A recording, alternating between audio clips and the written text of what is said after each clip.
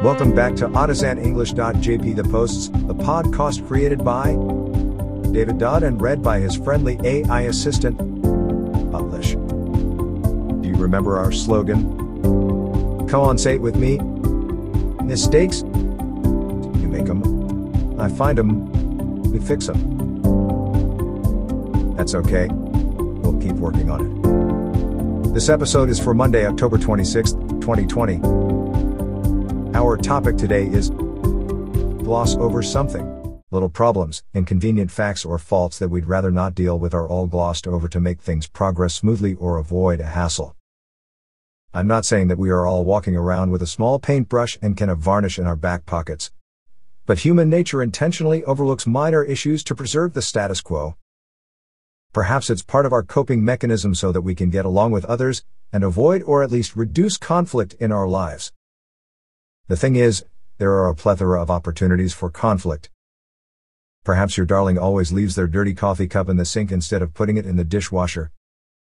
Although it annoys the heck out of you, you gloss it over as one of their cute little quirks. On a more serious note, a national government may attempt to gloss over human rights abuses to preserve a trade agreement or avoid embarrassment.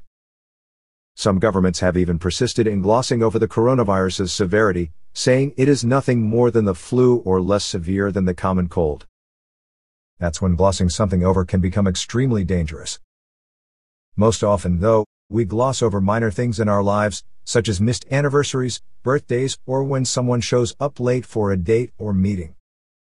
Inside, we may be boiling with rage and anger, but on the outside, we gloss it over as nothing more than the minor inconveniences of life. We may tell ourselves she's busy and that's why she was an hour late for our date. We should be careful not to allow ourselves to gloss things over when there are more troubling problems below the surface. We've done it. That's another week ended. Yes, my week ends on Monday. Isn't that great?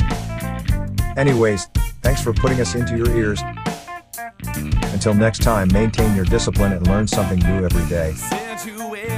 By the way, if you sign up for the Tuesday and Wednesday emails, you can listen on my website on those days. Bye-bye.